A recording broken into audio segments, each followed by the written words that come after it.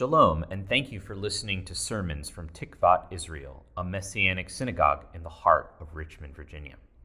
Listening to the podcast is great, but if you want the full experience, please join us on Zoom or in the building, Saturday mornings at 10 a.m. for our worship service.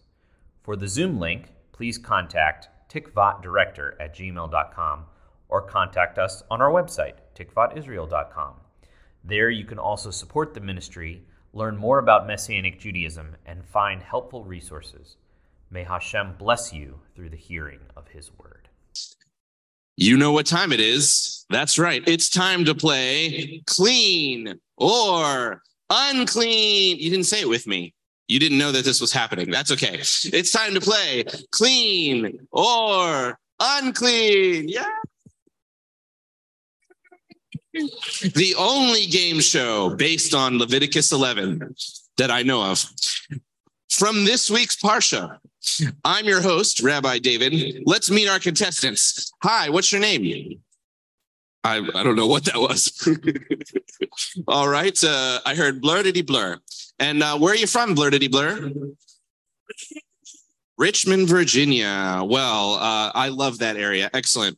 Well, welcome to the show. Let's play Clean or Unclean. The game is simple. I'll show you a food, and you tell me if it's clean or unclean, kosher or treif, love it or leave it, fit for eating or forget about it. You got it?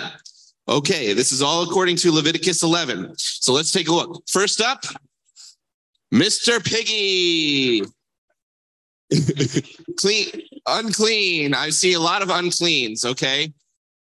Forget about it. Nice. We have someone that's not from, you're not from Richmond. That they wouldn't say that. Okay. That's right. Unclean. For a bonus Torah point now, what is the criteria for land animals such as Mr. Piggy to be clean, thus rendering our friend Mr. Piggy verboten for Israel? What is the rule? Divide the hoof and chew the cud, whatever that means. All right, now it's time to check the Torah. It's like you guys have never been in this show before. All right, it's time to check the Torah. All right, let's check the Torah and see if you're right. Speak to the children of Israel, saying, these are the living things which you may eat among all the animals that are on the earth. Whatever has a split, divided hoof, and chews cud among the animals, that you may eat. And then a little bit later, verse 7, the pig, though it has a split divided hoof, but does not chew the cud, and so it is unclean to you. All right. So those of you who answered that correctly get a bonus Torah point, which you can redeem somewhere. Okay, chewing the cud, what does that mean? It means eating it, ruminating a second time, basically. And it usually means that they're eating grass or something vegetarian. So this includes animals like the deer, the cow, and the sheep. Okay, all right, let's go to the ocean now, all right? How about this fella, Mr. Octopus? Clean or unclean? Jason, you are not allowed to play anymore. That's right, unclean. Okay, for a bonus Torah point, what makes it unclean? Fins and scales? I'm seeing this. Are those, what is that? Those are fins. I couldn't tell if those were fins or gills. Okay, so it's time to check the Torah. I don't know about you, but I'm having a lot of fun up here. Okay, let's check the Torah. But this is referring to animals in the water, any that do not have fins and scales in the seas or the rivers, among those that swarm on the waters, or among any of the living creatures that are in the waters, they are loathsome to you. Leviticus 11:10. All right. Bless you. All right, and this is our final animal here. Next up, we have Mr. Chicken. Isn't that a beaut? Yay. All right, clean or unclean, folks? That's right, clean. Now for a bonus Torah point, what is the rule that makes the chicken clean? He's cute. If it's cute, it's clean. That's why you're clean, Jason. Okay. Well, if we don't know, it seems like we're a little unsure. Let's check the Torah. Okay. Here's the Torah. And the Lord spoke unto Moses, saying, nothing about a chicken from the Torah. Well, that is unusual. Seems it was a trick question. So the Torah for the birds, for the things in the air, that category, has a list of a bunch of birds that are unclean, such as owls and ravens. And there's no simple rule like with the sea animals and the land animals. If it's not on the list of unclean, that means it's clean. So because the chicken isn't on there, it's deemed clean in Leviticus 11. All right. Now we're going to go into the final lightning round where every question is now worth 2 Torah points. Okay. Here's the final question.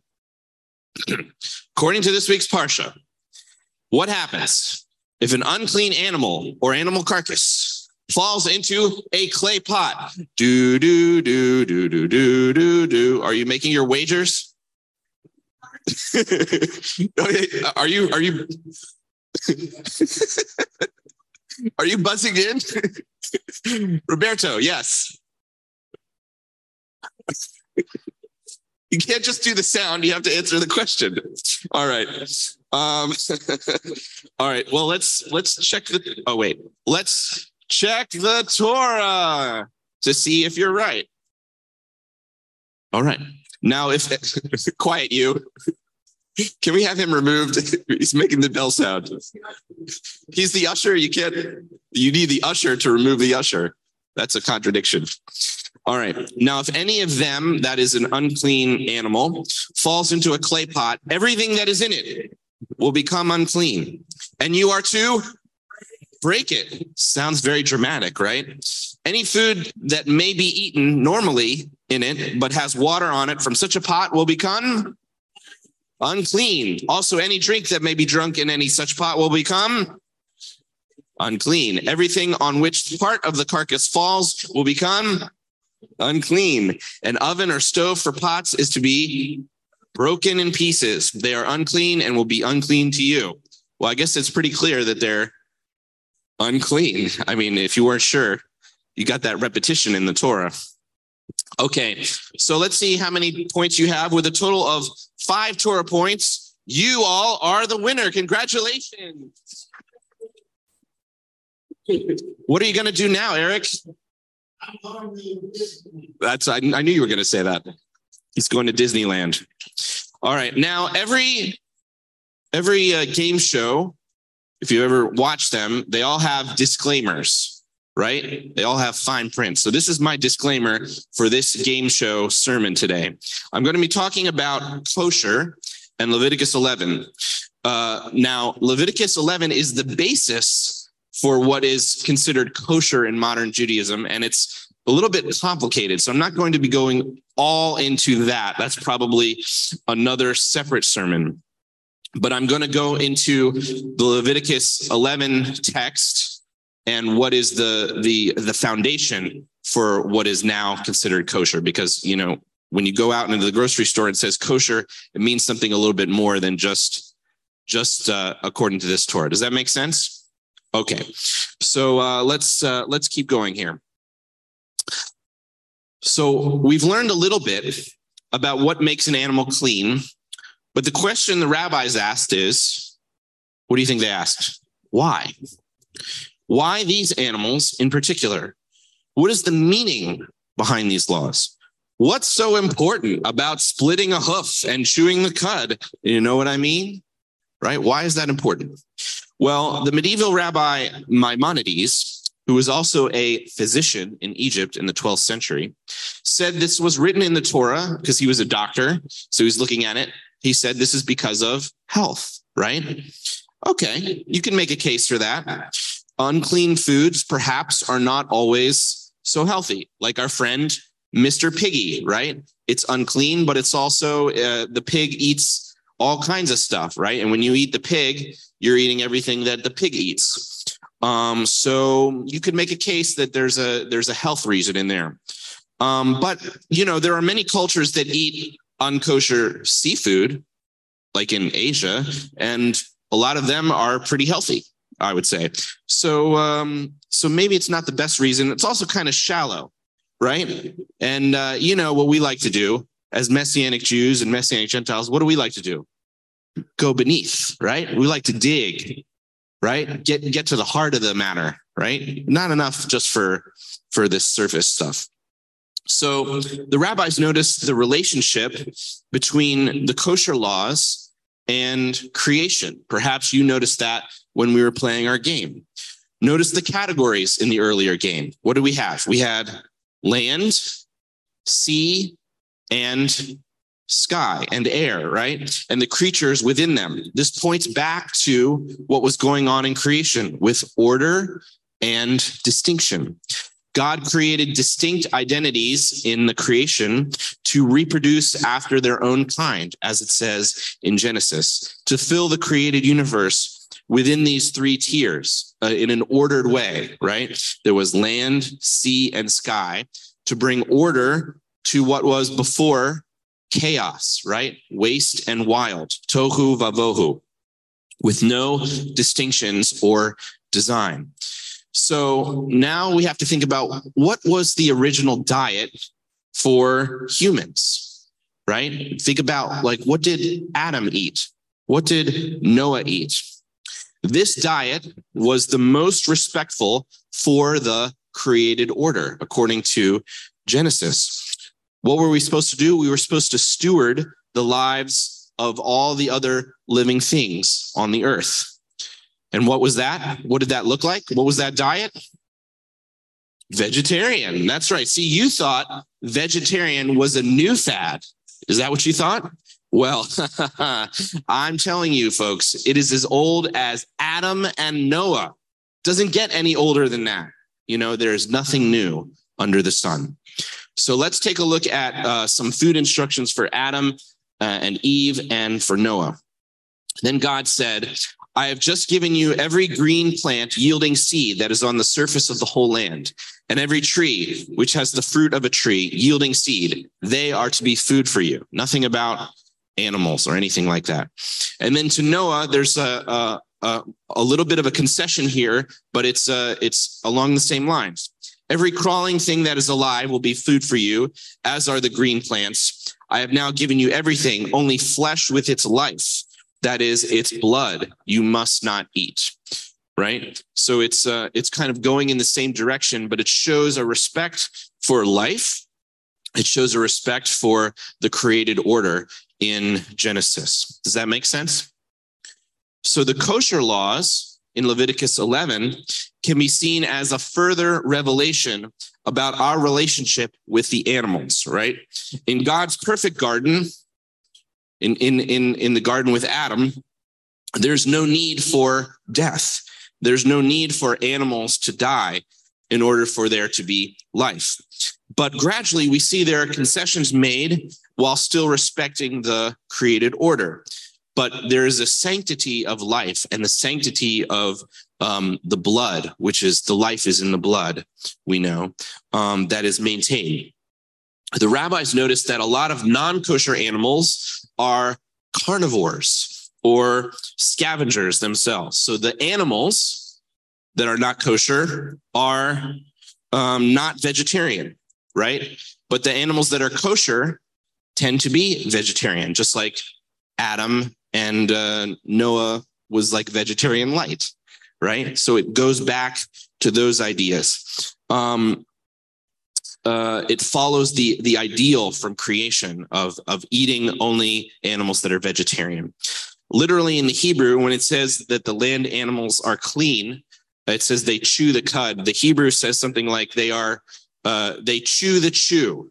Or I liked one rabbi said they were chewers. Choo-choo, right? That's kind of fun to say. And the unclean land animals are life chewers, right? Because they're devouring life. So it's pointing to a kind of a sanctity of life and a sanctity of order, and the life is in the blood that goes back to the order of creation. The Levitical laws in this week's Parsha are a continuation of the respect for life, and they also point toward shalom, peace, right? Because if there's no killing, right? If no animals are killing other animals, then there is peace, right? And there's peace under the kingdom of God, and there's a wholeness.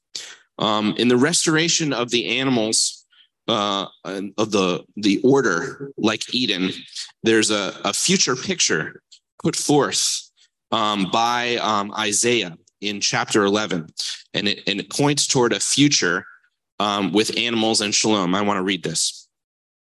Feel free to read it with me if you'd like. The wolf will dwell with the lamb. The leopard will lie down with the kid. The calf and the young lion and the yearling together, and a little child will lead them. The cow and the bear will graze. Their young ones lie down together, and the lion will eat straw like an ox. A nursing child will play by a cobra's hole, and a weaned child will put his hand into the viper's den. They will not hurt or destroy in all my holy mountain, for the earth will be full of the knowledge of Adonai as the waters cover the earth. Notice in the messianic age of shalom, the unkosher animals like the bear and the lion, what do they become?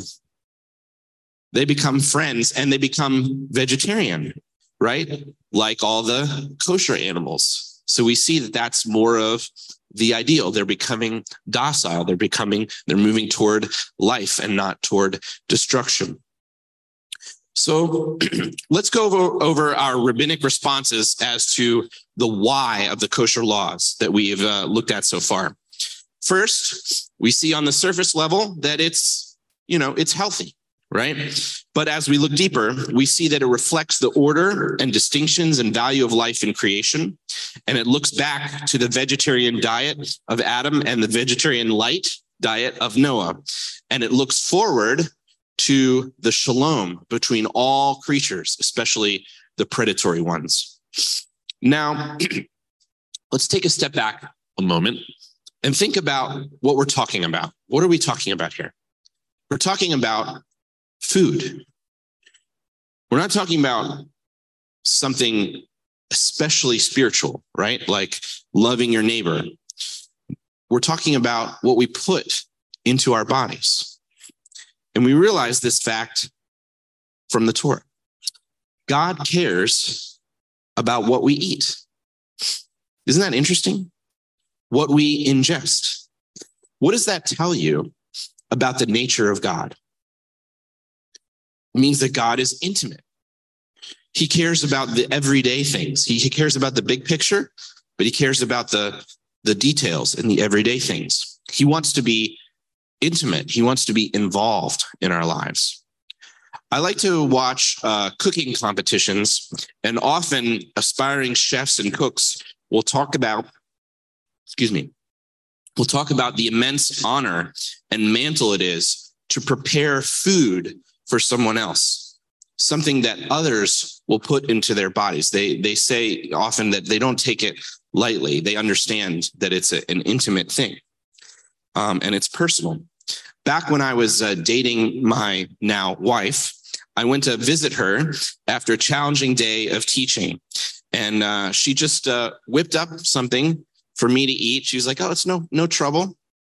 And after I took the first bite, inside my own head, I said, "I believe I have to marry this woman," because it was not only delicious, of course, but it was the act of care and compassion that she took. That she made something that would, that I would ingest. And it was part of helping me with my hard day. And it was an act of empathy, and it was all rolled up into this one act of just making dinner for me. And so we see that if God is involved in our food, God wants to be what? God wants to be near to us. God wants to be involved in our personal relationships. God wants to be involved in our time management, in our day-to-day issues, in our frustrations, in our small victories. I really don't do this with many people, but I like to be really close to my son's face. And yesterday he found a new game where I was holding him right here, and he would grab my nose, and but really gently. He's learned to do it gently most of the time, and I would make a noise, like honk. Like as long as he held it there, I would try to make a noise, and he would laugh and laugh, and it was really, really beautiful. But this moment came about because we were spending time together and because we were close. And this is how God wants to be with us. And over time, this changes us. So the question is, if you know God wants to be involved intimately with your stuff, if you know that God likes being close to you, how does that affect your life and your day-to-day decisions? Something to think about. And this brings us to another reason for the Levitical laws of clean and unclean animals. Holiness, which we mentioned earlier. But let's take a look at a verse that concludes all of these laws. This is after it explains all of the animals. Still in Leviticus 11, starting in verse 44. For I am Adonai your God. Therefore, sanctify yourselves and be holy, for I am holy. You are not to defile yourselves with any kind of creeping thing that moves on the earth. For I am Adonai who brought you up out of the land of Egypt to be your God. Therefore, you shall be holy, for I am holy. This is the Torah, or the law, of the animal, the bird, every living creature that moves in the waters, and every creature that creeps on the earth, to make a distinction between the unclean and the clean, between the living things that may be eaten and the living thing that may not be eaten. You see, in Leviticus, there are categories of status that are important to understanding the worldview here and the text. You have the status of clean and unclean, which you guys are very good at. You have at least 5 Torah points on there. And then you have realms. You have the realm of the holy and the realm of the ordinary. Now, there's nothing inherently wrong with something being unclean, usually, right? Like there's nothing wrong with being a bear, right? It's just unclean for eating, but the bear is fine, right? The pig, we don't hate Mr. Piggy. We just consider him unclean in holy space.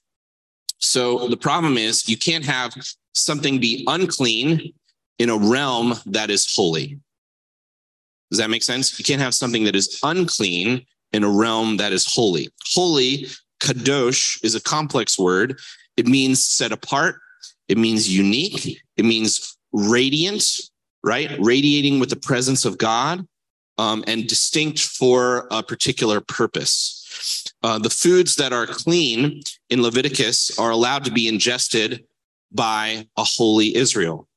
And if it's unclean, it can't be in holy Israel, right? This goes for other things as well. A holy priest, if a priest is clean, right, they can be in the tabernacle or the temple, which is holy space. The transgression of these boundaries that link back to creation, bringing an unclean item into holy space, is not allowed. Israel as a people is supposed to be clean, devoted to God, and morally upright in order to inhabit, to be in the space of the holy land of Israel. What happens when they're not? What happens when they worship other gods and they make themselves unclean and defiled? That's nice. That's nice. Instead of a word, Eric just went, right. Exile, right? We're kicked out of the land because the land is holy. Jerusalem is holy. The temple is holy. It's set apart. It's special. It's unique. It radiates with the presence of God. And so it has to have things that are clean within it. The consequence for being unclean, as we said, is what? Exile. Remember, as we saw with Noah, life is connected to blood. So in the rest of Leviticus, we also see this working out, right? If you have a body fluid like blood leaving the body, that's the exiting of the life force right? That's moving toward death, and that makes you unclean. If a priest contacts a dead body or a bodily fluid like blood, what happens? They're unclean, right? Which isn't terrible. It just means they can't do what? They can't go into the temple. They can't go into the tabernacle in an unclean state. They have to be purified. So these are the categories that we understand from Leviticus, right? That helps us understand the kosher laws and really the whole Bible. Israel is called to be holy, as we saw in the Torah. Why? Why did God say you are to be holy? Because he said, God is holy. He said, I am holy. And this is one of the major reasons for the kosher laws, the uniqueness of Israel among the nations. Noah and Adam did not have these restrictions, right? They represent the nations.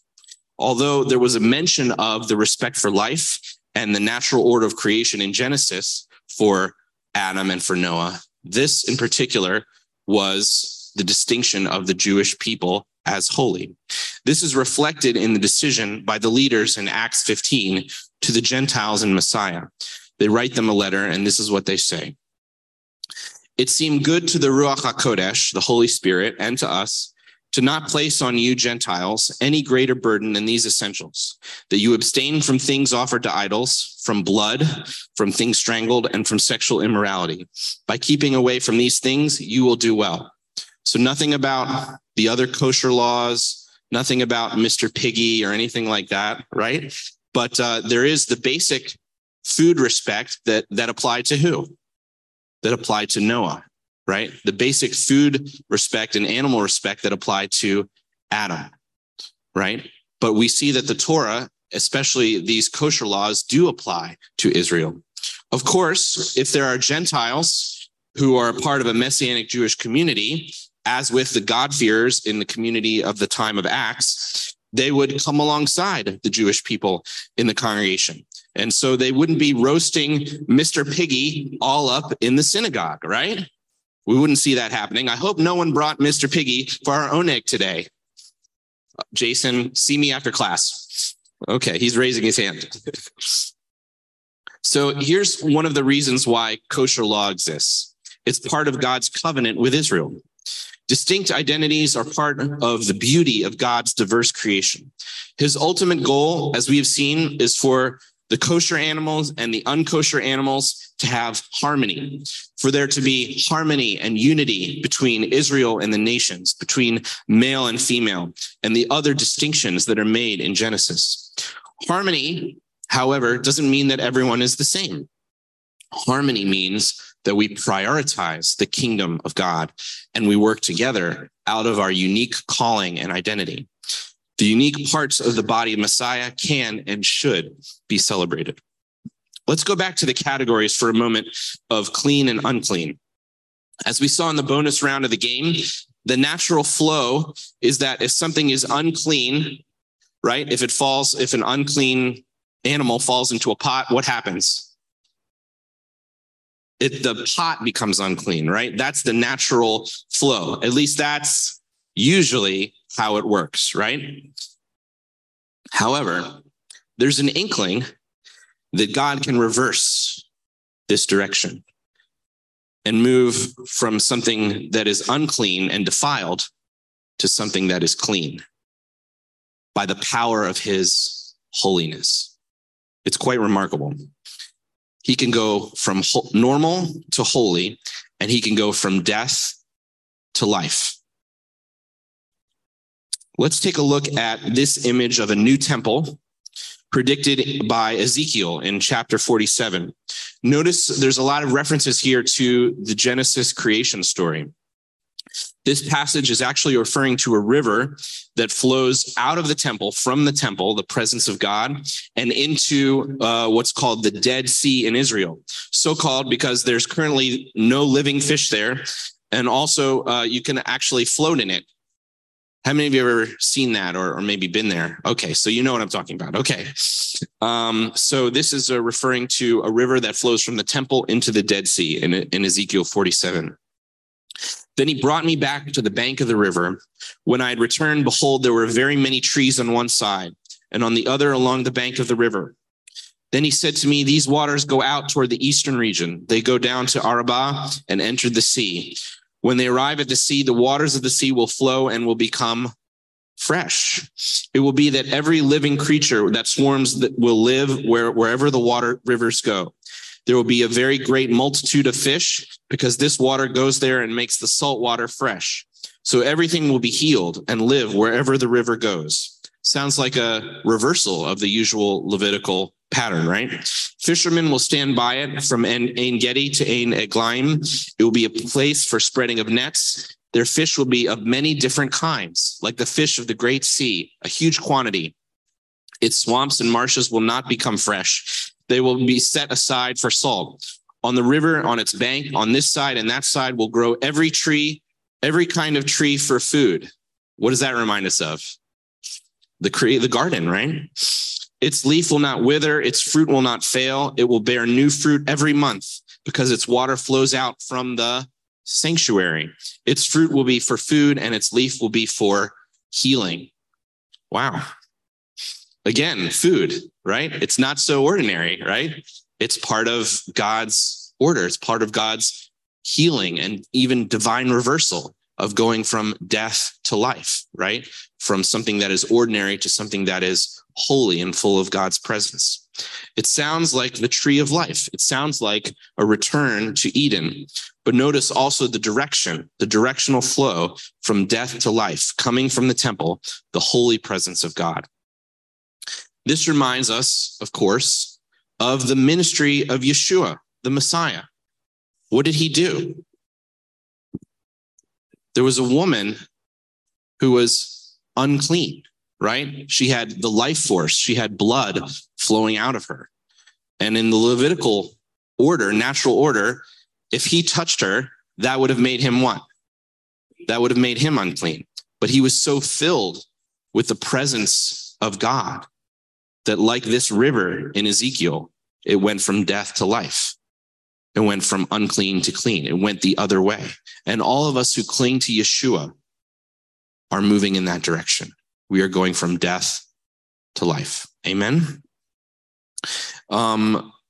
There's an interesting story here that involves one of our animals we've been mentioning, and involves what's called unclean spirits in the Gospels. And I think Mark in particular uses the term unclean spirits to as a reference to Leviticus, because these are evil forces that Yeshua is casting out, is sending out. But notice that they are also unclean. And so they should not be in holy space, right? They should not be among Israel. And as we will see, they should not even be among the Gentiles. This is from Mark chapter 5. They came to the other side of the sea into the country of the Gerasenes. This is a Gentile territory. As soon as Yeshua got out of the boat, a man from the graveyard with an unclean spirit, notice that Mark uses the word unclean for this evil spirit, met him. He lived among the tombs and no one could restrain him anymore, even with a chain, for he had often been bound with shackles and chains. But the chains had been ripped apart by him and the shackles broken. No one was strong enough to tame him. And through it all, night and day, at the graveyard and in the mountains, he kept screaming and gashing himself with stones. When he saw Yeshua from a distance, he ran and bowed before him. Crying out with a loud voice, he said, "What's between you and me, Yeshua, Ben El Elyon? I'm warning you in the name of God, do not torment me." For Yeshua had said to him, "Come out of the man, you unclean spirit." Then Yeshua began questioning him, "What is your name?" And he answered, "My name is Legion, for we are many." He kept begging him to not send them out of the country. Now a large herd of Mr. Piggy, right? A large herd of pigs was feeding on the hillside nearby.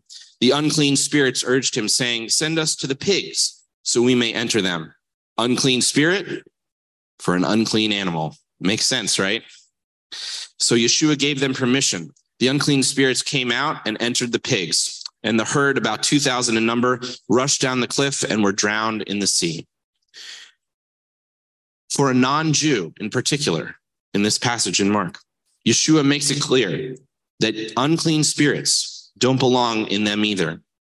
For the Gentiles are not unclean, although this was a common Jewish stereotype at the time. We remember Peter had that stereotype of calling the Gentiles unclean, and God had to kind of remind him, no, don't do that, right? Don't do that, because I'm putting on the Gentiles what? My Holy Spirit, Spirit of holiness, right?